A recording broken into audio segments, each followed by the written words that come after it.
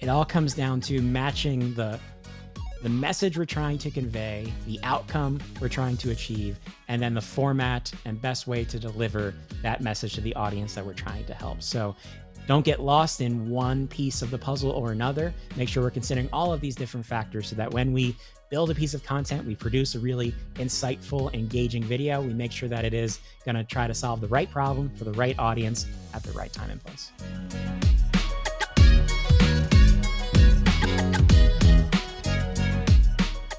Good morning, good evening, good afternoon, wherever you are and wherever you're watching from. I'm Matt Pierce, host of the Visual Lounge, where we talk about using images and video in the workplace.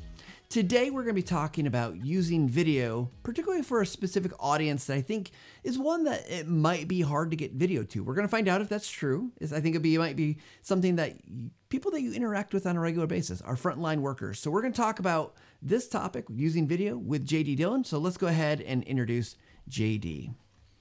So JD Dillon is a veteran talent development leader, former Disney cast member, and dedicated Back to the Future aficionado. He became a learning and performance expert over 2 decades, working in operations and talent management with dynamic organizations including the Walt Disney Company, Kaplan, and AMC Entertainment. A respected international speaker and author of the new book, The Modern Learning Ecosystem, JD continues to apply his passion for helping people to do their best work every day as Axonify's chief learning architect and founder, LearnGeek. He specializes in modern learning practices, including microlearning, knowledge sharing, ecosystem strategy, and AI-powered solutions. He's also never ridden a bicycle. With that said, please help me welcome JD Dillon to the Visual Lounge. Hey, JD.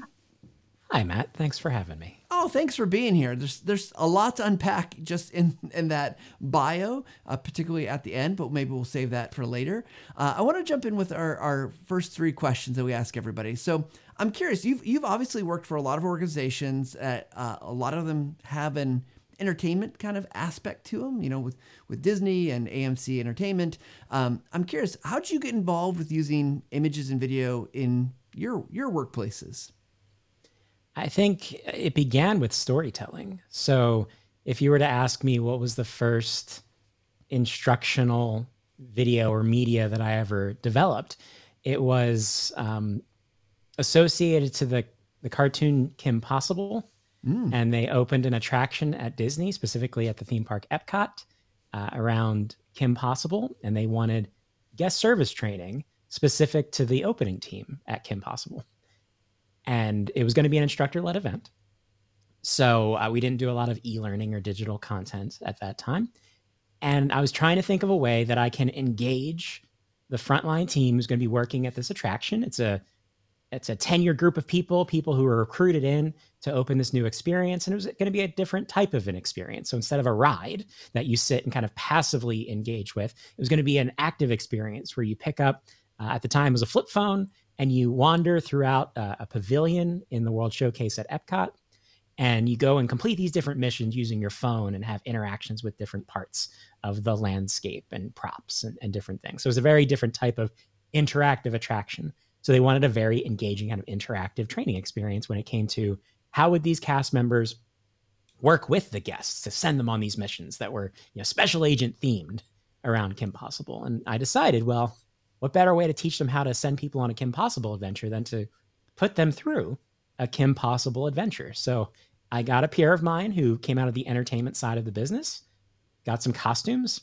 We went to Epcot early one morning and I had a camera, and we just kind of went through the paces of shooting these different video encounters in different countries. And that's one of the cool things about working at Disney is I need to shoot film at Mexico. Well, I have Mexico. So I can have all of these different set pieces that I can work with. So, and the concept of the class became that the people in the room had to use their guest service skills to defeat a brand new Kim Possible villain who was wreaking havoc on the guests at Epcot. By havoc, I mean stealing strollers and dumping trash on the ground, you know, the types of things that you can do at Disney. And as people worked through the class, different videos would pop up embedded in the PowerPoint presentation of the villain doing these different types of things. And actually the kind of my calling card in my early days of instructional design and content development was the opening slide of Kim Possible, because I scripted the class so that the instructor of the class would start out by being really dry This is a very traditional class, a very traditional opening slide.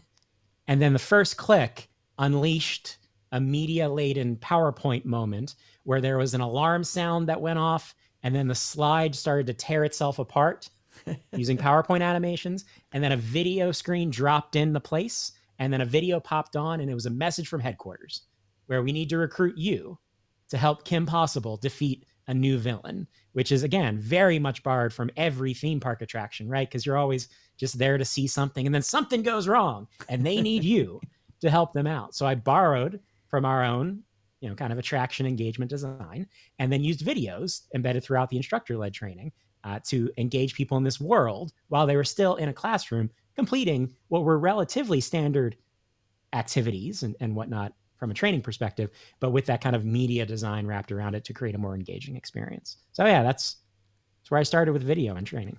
Well, wow, what a first entry into the world of video and using it for learning and development. That's pretty fantastic. And I'm sure not all of the learning you've done since then gets to be that fun either, right? That's a pretty unique circumstance to get that kind of character, that kind of space. I mean, I can't just go and say, hey, this is Mexico. I've got a white wall and maybe a green screen if I really, really want it. But so I guess second question for you is, as you've gone through your career, you've done a lot. You've been very successful. You're well known and well regarded in the industry. For you, though, as you work with organizations, you help them, how do you start to define success? When is video a success from your purview as kind of a learning leader?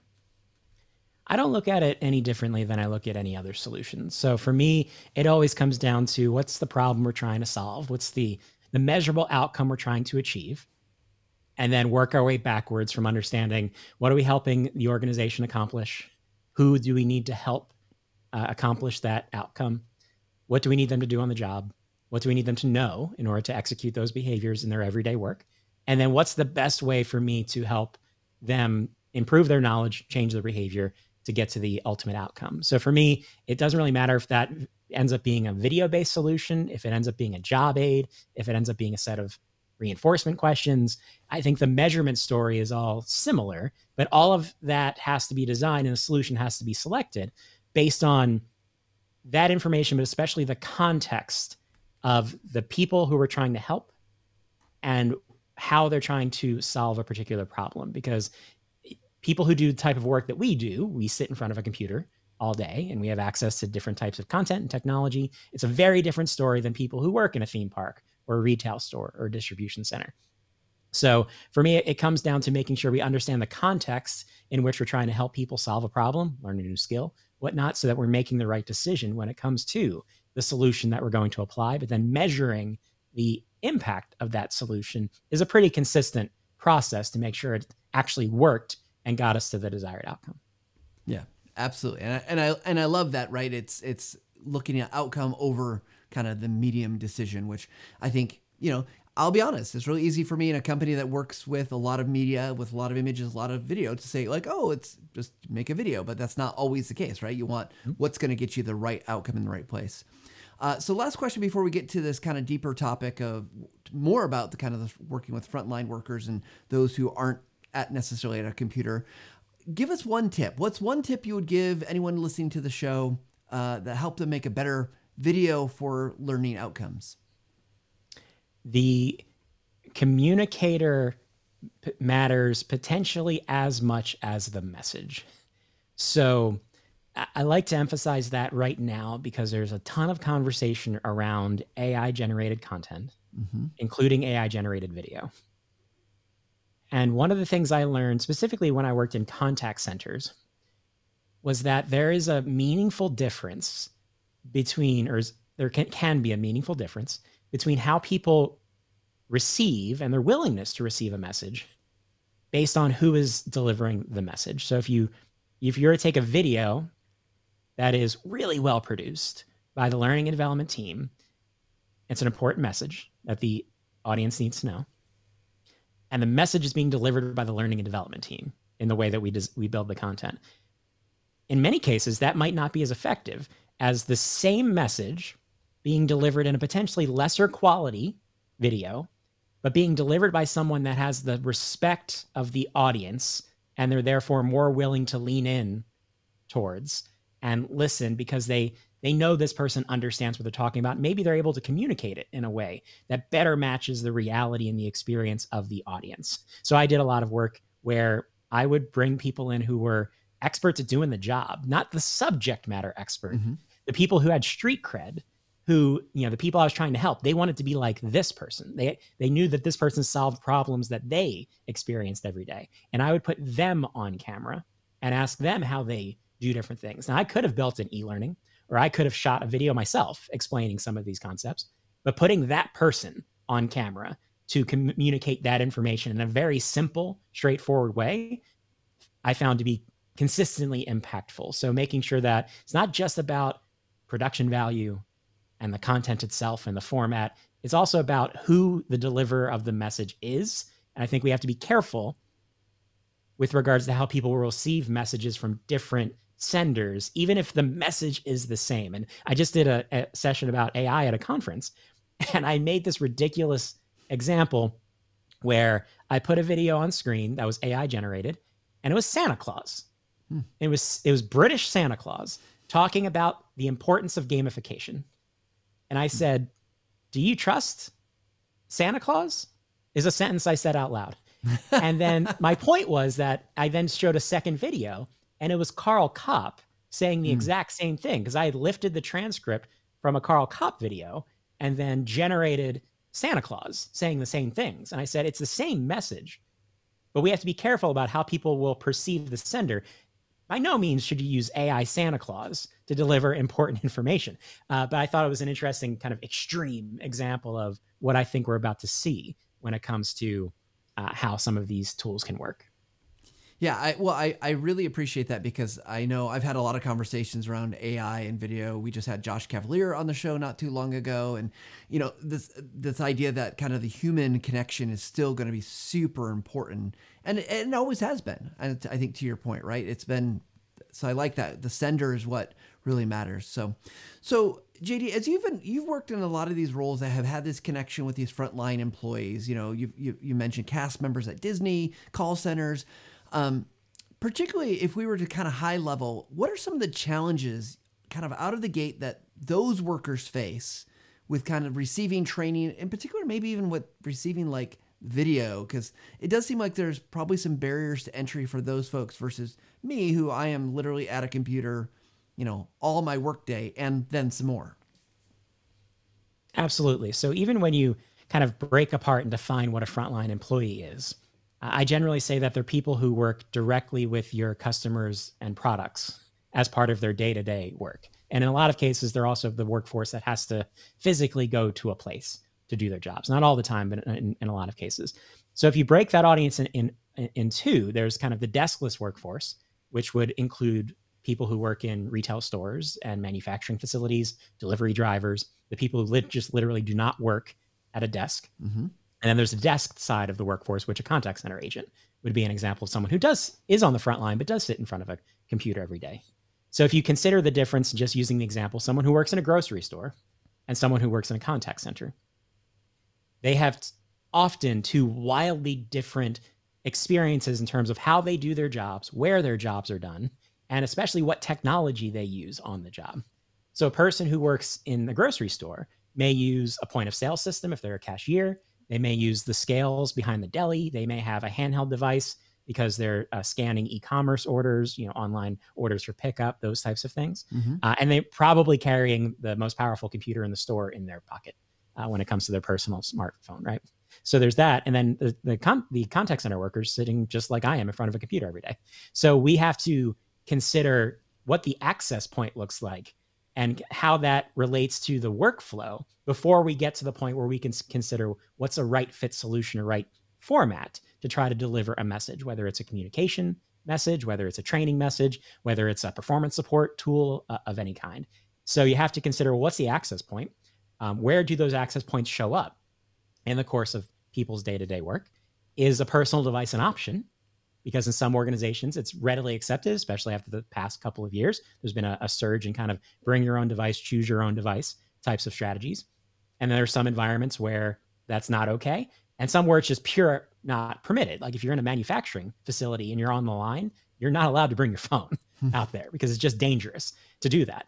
So we have to consider the context and those access points and then figure out, well, when are people potentially going to pull information, right? Are they going to be using it as a performance support tool on the job? Are there a couple of minutes people have in their day where we can push some training to them, based on things that they're working on or maybe struggling with?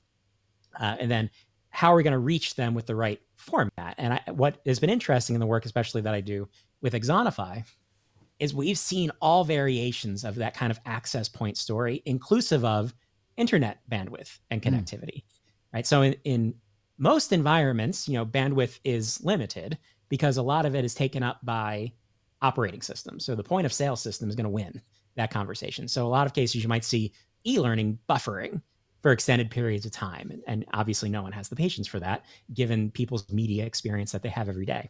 So we have to consider, well, how can we make sure that person in that retail store, the person in the grocery store, the delivery driver in a truck that's not moving, parked, or a person, that's on the back of a moped giving a shared ride in Thailand who has pretty weak cell signal in that regard. How do we make sure they all get the right experience and that we can enable the organization to take advantage of the right media format and not just say, well, the connectivity is not great. We won't use video. We'll just use documents. What if that's not the best solution for the problem we're trying to solve? So we've embarked on a variety of different kind of technology stories to enable that. One of my favorite is the concept of adaptive streaming, right? So building into the technology that it'll automatically downsample the content based on the internet connectivity available to that particular employee so that we don't have to worry about, kind of lowest common denominatoring, that's not a word, the entire kind of audience, just because certain populations may not have the greatest access. We can kind of bring everyone up a level, make sure the experience is equitable by building technology that enables this type of rich media. And getting that into people's hands, whether it's in their personal device or on a scanning device that they use in the warehouse or what have you. So it's a really interesting kind of game of chess on the front line to figure out, when can I help people? Where do I help people? What device can people use to get access to support? And then how do we then push the right type of content through those channels to get to those people at the right time?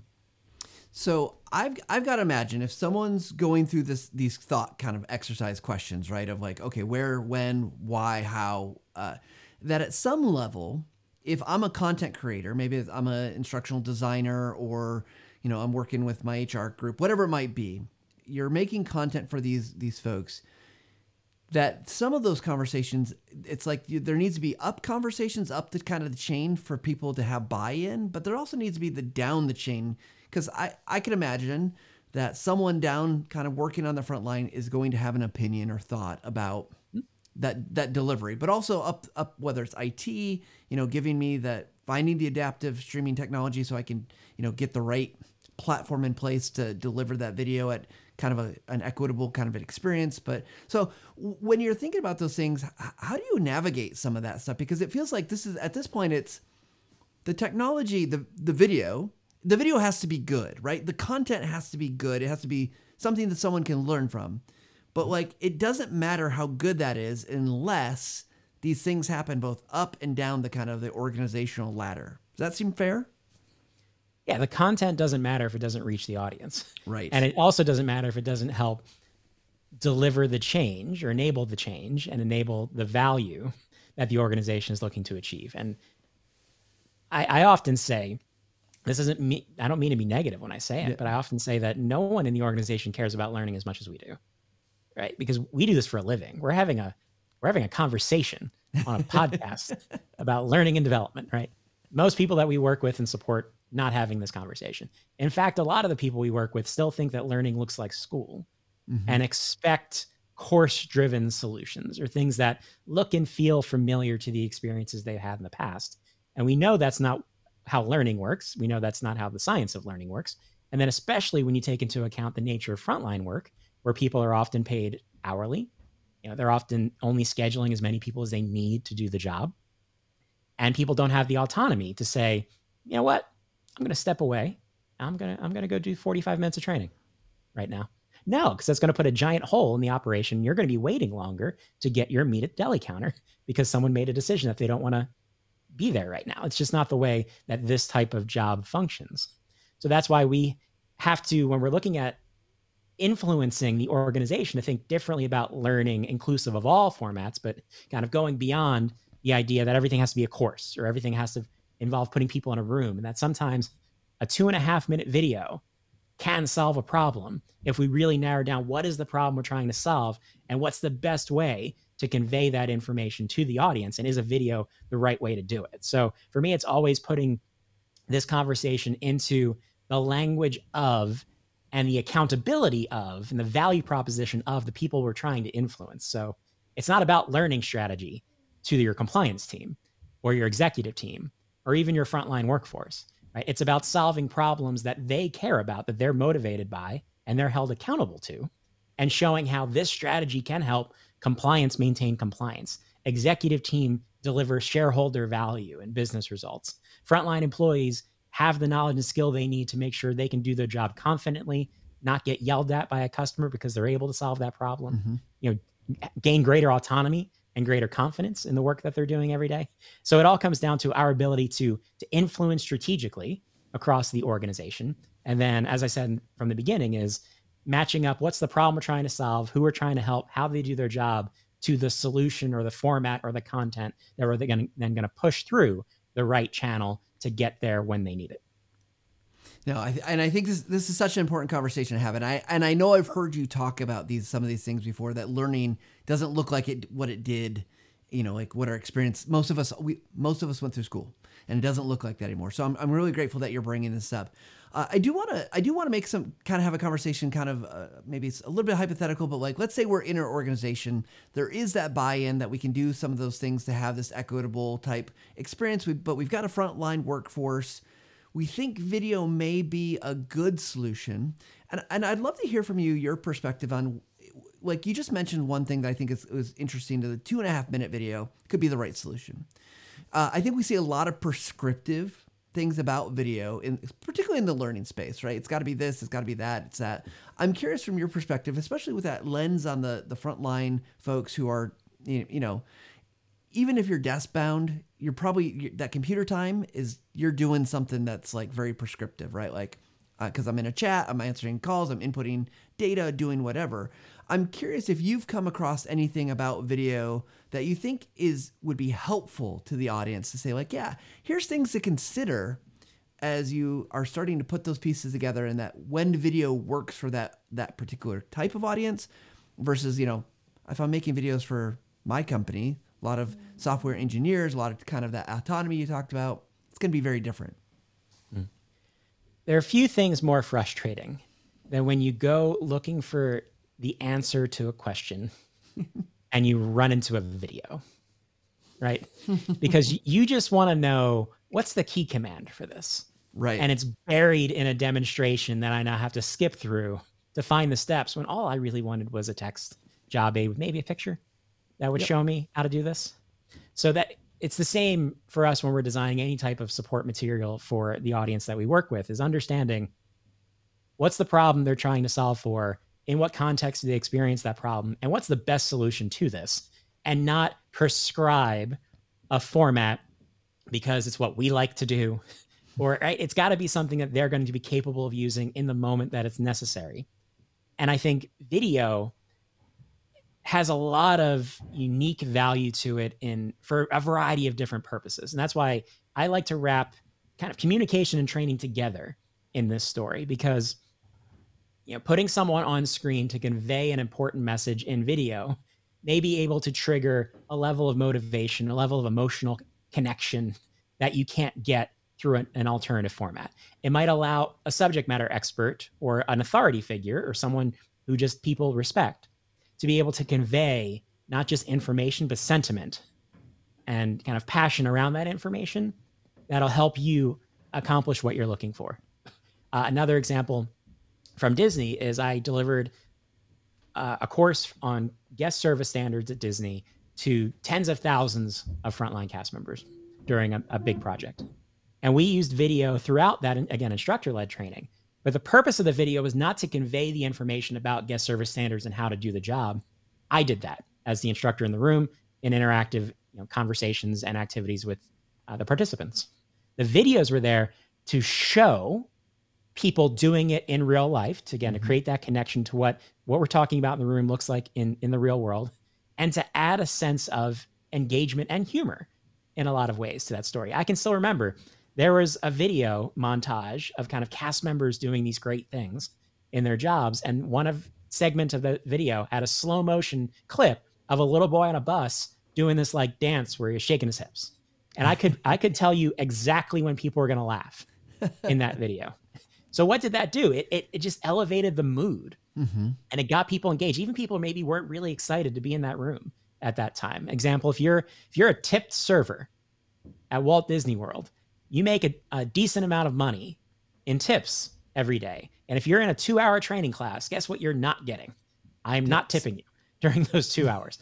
So it was amazing to see how people would connect to those moments of real life, right? Of seeing what the world looks like through a different lens, and maybe, allowing you to get outside of yourself, because in a lot of cases you can get overloaded with the challenges that you see every day, or, the problems you're constantly trying to overcome, your particular experience of work. And I think video has this ability to put a different lens on our experience and kind of see through the eyes of other people what we may not be seeing or hearing when it comes to the experience of our workplace. So I think video has power. We just have to make sure to harness it in the right ways to engage people in the right types of solutions, and not burn people out on video because everything's a video and now everything kind of blurs together, or misuse the medium where people were like me wishing it was just a document, and now I have to watch a 5-minute demonstration in order to get the one thing I needed. Or like we said around frontline workers, create a medium or a format or a piece of content that I just can't access easily, because the only place to watch a video in my workplace is on a computer in a back room that I never see as part of my job because it's not my work location. So we have to kind of keep all of those things in mind. But amongst all of the different formats we have, there's a tremendous power in video and tremendous familiarity in video, right? I got into a lot of video work in my contact center job because I was just trying to be YouTube in a lot of ways, right? I was trying to not necessarily replicate the content of YouTube, but the experience that people have with accessing information and finding help through the video format. But taking into account how people behave and what their expectations are of video, because that's the other thing. I don't think at this point everyone is by any means expecting highly produced content, right? But I think people overestimate when they say, oh, you have a phone, anyone can create video. Like, yeah, anyone can shoot video if you're carrying a phone, but creating an engaging piece of content is hard. It's kind of like podcasting, right? Anyone can have a podcast, but having an engaging conversation while wearing hoodies like we are doing right now is a challenge. So making sure we don't underestimate the effort required, at the same time, leverage the tools and the talent around you. One of the most talented people I had in video in that contact center job was one of the contact center agents. It wasn't my people. It wasn't me. That person just happened to have a hobby, and they were really good in production. So leveraging that skill set helped me elevate what we were doing, but deliver, the content in a way that felt authentic. Because sometimes just putting someone on camera with a phone can feel more authentic than a full production with lighting and graphics. And sometimes going overboard on the production just makes it feel too glossy. Yeah. As opposed to real and helpful and practical. So lots of things there, but I think it's making sure we're considering all of those elements of the story, not just jumping to, well, people like YouTube, video's good. For what, right? For who, when? Yeah. Well, I mean, yeah, there's a lot there to unpack, but one of the things I thought about with your Disney experience as well, I thought, I got to imagine the modeling that happens in those videos is so powerful, right? Because you could show the good examples, you could show bad examples, but otherwise the time it takes to show those in environment probably takes a long time. So I'm just thinking about that, but also I like what you said about the, using the people around you. It does feel more authentic, because you're right.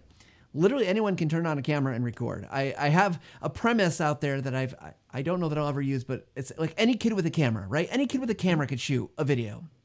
And my kids have. My kids have definitely shot videos. But does that make it a good video? Does it make it an instructive video? Does it make it an entertainment video? Like, it's really fun to go back and watch them because it's like, oh my gosh, this is so bad. It's delightful.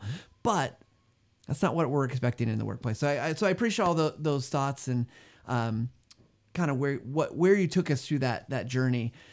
One more question before we get to speed round. I want to talk about your book for a second. Now, I'm going to be honest, JD, I have not yet read your book, but I'm looking forward to it.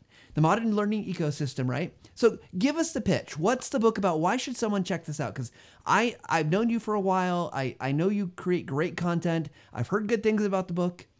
Why should someone check it out? Well, one, it's the most obnoxious book cover in the history of the written word. I'm pretty sure. The summary would be it's about shifting from programs to systems.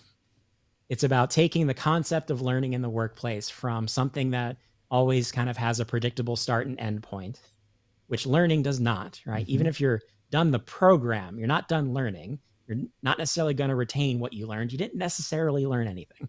You just finished whatever you were required to do.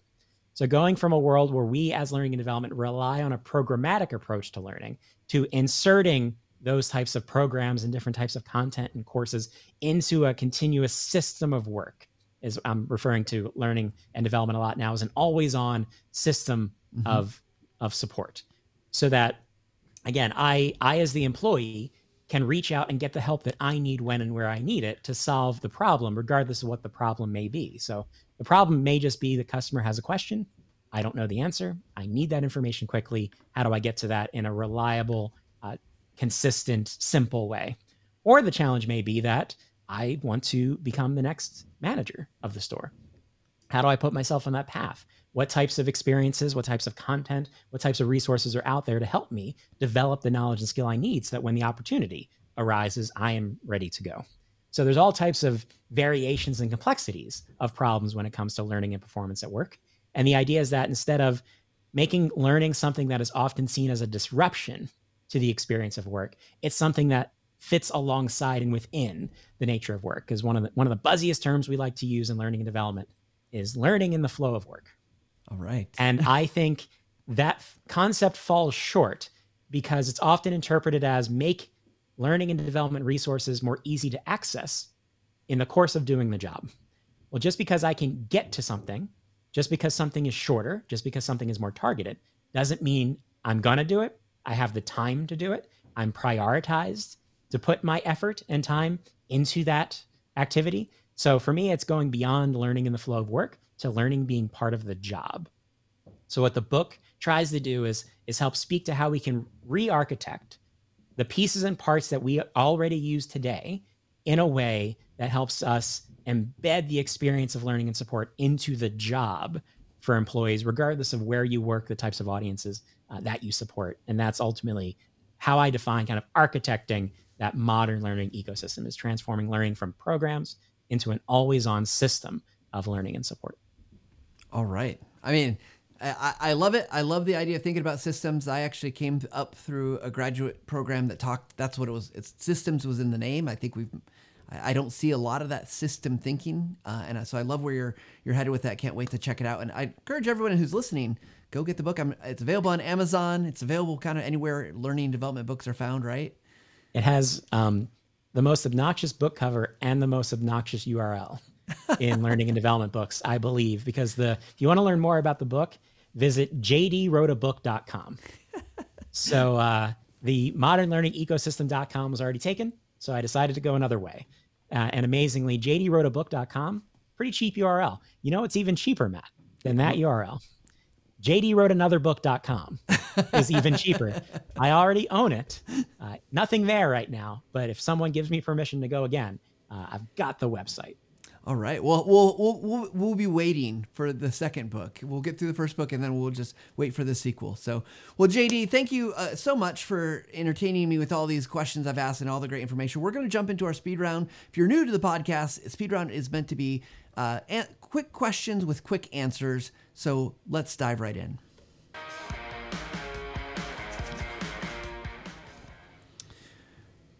Okay, so let's go to our dice cam because, you know, got a dice cam. We're going to roll a 12-sided die. It's going to determine which questions we're going to ask JD today. So here we go. First question is up, and that is, that's a 6. I got to look at the dot where it is. So number 6, JD, is if you could be a hero, this is perfect for you. If you could be a hero in any story, who would you choose and why? I mean, I'm definitely Marty from Back to the Future. And why? Because like there's beyond it being a perfect movie and my favorite movie, because if you could see the wall to my right, it's covered in Back to the Future fan art. If you could see the clothing rack to my left, there's a Marty McFly costume on it. And then if you look in the background right about here, there's a book called What If Shakespeare Wrote Back to the Future? And then if you do pick up my book, there are an inordinate number of Back to the Future references in this thing, including on the first page, there's a Back to the Future reference. So I am just, that's why my professional bio now mentions that I'm a Back to the Future aficionado. So if I'm going to put myself in any story, I am most prepared to portray that role to the point where I know all of his dialogue. So I can just fit right in. All right, so you are Marty McFly in those, and sequels too. I've got to ask, like, or number one, or the whole series. Let's do part 1, the whole thing, second half of part 2, and part 3. Okay. You got to ask because with a trilogy, you just not all is created equal. So true. All right, JD, great answer. Let's go to our next question here. The die is being rolled, and we're gonna go right to question number 7. So, if you had to shift careers out of the world of, learning and development, what you do, what would you do instead? I just want to be Bill Hader. So everything and anything Bill Hader, because I think he has a fascinating career in terms of his story, how he came to be a comedian, how he came to get on Saturday Night Live, and then how he ends up writing, producing, directing, and starring in Barry, which I just binged watch a couple days ago. So it's very fresh, top of mind. So yeah, I'm given the number of costumes that I wear, and I largely blame my time at Disney for this. I'm clearly fascinated by performance, and I think it's something that I very much missed out on as a child because I was extremely shy and scared of talking to people, and I wouldn't have been able to do this as a kid, even having this conversation. So nowadays, I'm fascinated by performance. I'm a huge musical theater fan. Mm-hmm. So I'd definitely be on that side of the world. And I think Bill Hader's career is fascinating to me. All right. Well, that's, maybe, who knows? Maybe the future's not written yet. Maybe you could go back to the future and connecting dots. Connecting dots. All right. Last question here. Here we go. Last roll of the die. Spinning. And wow, I've never had a sequential order like this. 6, 7, 8. 6, 7, 8. That is fantastic. So if you had to pick one image, JD, that represents you, could be, again, we'll use image broadly. What would that image be? I mean, it seems like these questions are just, I need to mix them up maybe. I never expected them to be so close, but you get one image. I mean, would I necessarily pick this? I don't know, but I think the world has picked it for me. It's a bar graph. Yeah. That is grayscale. It is grayscale. It's not a color. I did not have the resources to print my book in color or do the audiobook, but I would really like to do an audiobook. But the bar graph is the modern learning ecosystem framework. It is literally a PowerPoint slide that I created, the first version of for the first time I did a presentation at a conference in 2014. And then it just kind of kept coming back throughout the past 10 years in different forms. And then it eventually just became people suggested I should write the book about that. Okay. So I think of any picture or visual on Earth, what is directly associated to me most of all, it is those 6 colorful bars that form the center point of my book. Perfect. Well, I like that. I was sort of expecting maybe another Back to the Future picture reference, but we already got that one out of the way. So, well, JD, it's always a pleasure to talk with you. I'm always just astounded by the wealth of knowledge that you have, the depth that you're able to give, and I appreciate everything you've shared with us today. For those who are wanting to connect with you, they want to learn more beyond just reading the book, where should they find you? Sure. I am incredibly Googleable.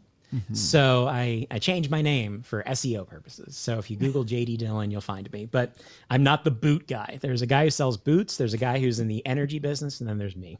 But otherwise, a couple different places. So if you go to learngeek.co, that's my personal website. It includes where you can find my book, writing, my talk show, all different types of things are available there. My schedule of events, if you're interested in hanging out with me even more. Exonify.com is where I do the work with my team building technology and content to enable frontline workers. So check that out. Tons of resources, a lot of interesting research into the frontline workforce. And otherwise, I do a lot of sharing nowadays on LinkedIn because it's the only real social network that seems to have professional value at this point. So connect with me on LinkedIn. Happy to have conversations. And I share different insights, research, things I'm working on and thinking about. And I also curate job openings in learning and development. So if that's helpful to anybody, I always appreciate when people echo those posts. And it's not just me, folks like Karen North are doing that as well, just to try to be helpful if people are out there looking for their next opportunity. So happy to connect on LinkedIn and share thoughts and insights there as well. Awesome. And yeah, so definitely go check out JD's stuff, go amplify, go learn from him. So JD, as we start to wrap up our show, we always like to ask our guests, what from this episode, our conversation today, what is your final take? It all comes down to matching the message we're trying to convey, the outcome we're trying to achieve, and then the format and best way to deliver that message to the audience that we're trying to help. So don't get lost in one piece of the puzzle or another. Make sure we're considering all of these different factors so that when we build a piece of content, we produce a really insightful, engaging video. We make sure that it is going to try to solve the right problem for the right audience at the right time and place. Well, thanks, JD. And if I had thought about it, I would have prepared like a Doc Brown impression for you to play off of. But maybe next time we'll do that. I'll get the wig and you can wear the vest and it'll be a thing. 10 points for anyone who noticed that there is a flux capacitor sitting behind me in the background as well. Just constant Back to the Future references. We will award those points appropriately. So JD, thank you so much. And thanks to you for tuning into our episode today. Of course, we're hopeful that you like what you're hearing, that this is valuable to you. And if you're working with those frontline workers that they're in your organization, you're tasked to work with them, we take some stuff JD said to heart. Go get his book, learn more about how you can help work with them to make sure that you're leveling them up and helping them. And of course, we like it when you like, subscribe, do all that good stuff with us too, because it helps our audience find us, that, this information about using images and video. We want to share the word. We want people to find out how they can get better, because our whole thing is we want you to level up every single day. Thanks, everybody.